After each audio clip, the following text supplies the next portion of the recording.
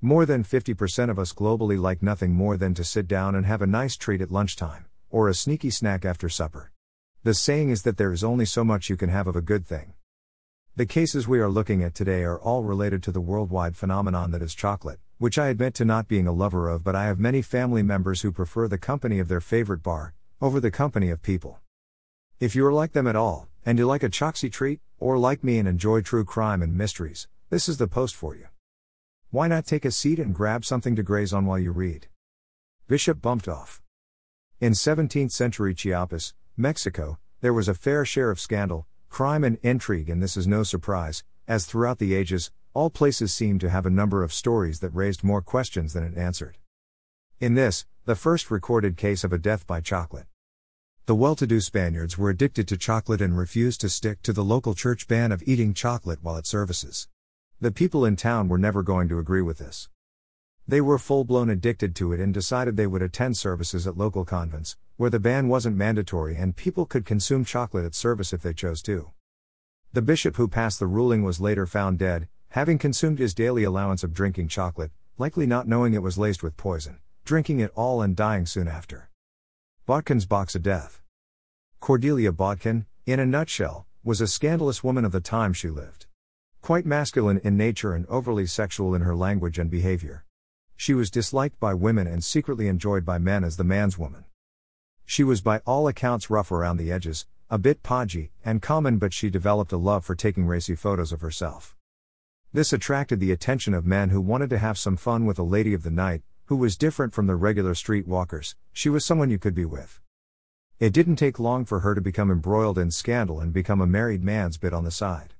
This lover felt some level of guilt and wanted to call it off with Cordelia and make it up with his wife. Cordelia moved on and Mr. Dunning got back with his wife, Elizabeth. Upon August the 9th, Elizabeth received a mystery box of chocolates labeled "for you and your baby" and decided she would eat some and share the rest with her family.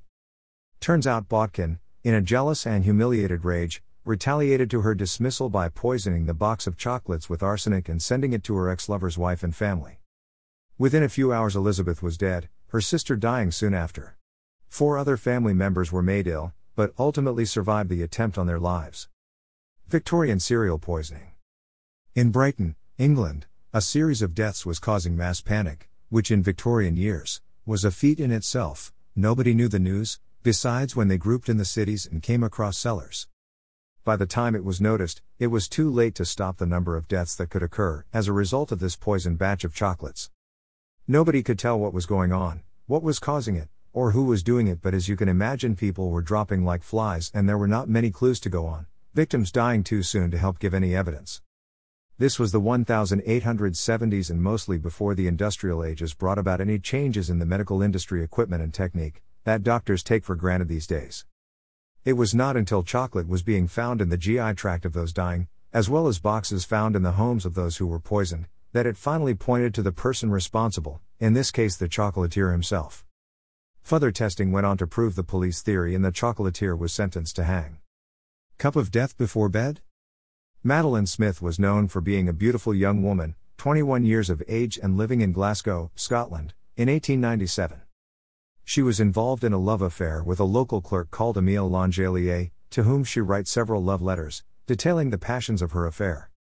While being forced to become engaged to her father's friend, he is said to have raged about how nobody else could love her, the way his friend would, whom he likely owed for some reason.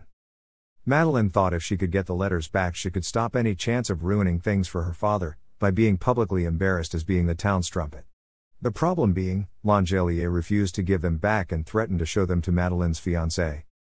In fits, she somehow persuaded Langelier to meet up with her, just one last time and have some cocoa together, pouring arsenic in his and leaving him to die soon after.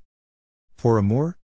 Unlike beautiful Madeleine, or man-friendly Cordelia, Christiana Edmonds was known for being an ill-tempered and waspish spinster.